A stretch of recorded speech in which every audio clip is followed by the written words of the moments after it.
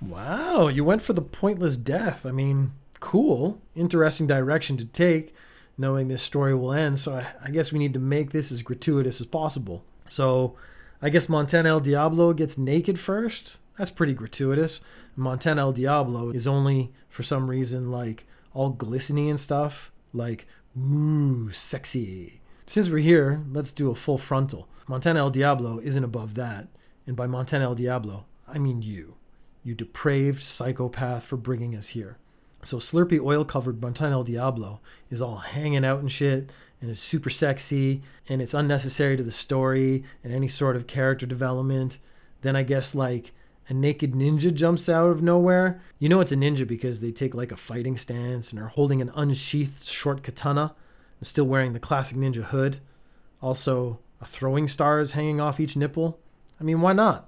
Montana El Diablo is rarely surprised, but the gratuitous nature of the nude ninja blew even the rock-solid mind of Montana El Diablo, who then went, whoa.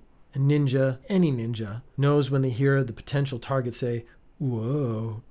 It means they are vulnerable to attack. Capitalizing on this singular chance to catch Montana El Diablo open to attack, the ninja dropped the katana and nipple-throwing stars, took out a desert eagle from somewhere, and put two in Montana El Diablo's oily, shiny, sculpted chest.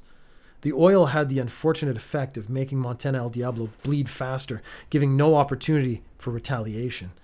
The ninja stood over Montana El Diablo, still nude, so it was a little weird, raised the gun and said, "Here's a gratuity for you," which sounded good to the ninja in the car, a Honda, on the way over. Having had trouble working out the trip from lunch, the ninja realized it didn't really make sense in this context because Montana El Diablo didn't know about the lunch fiasco.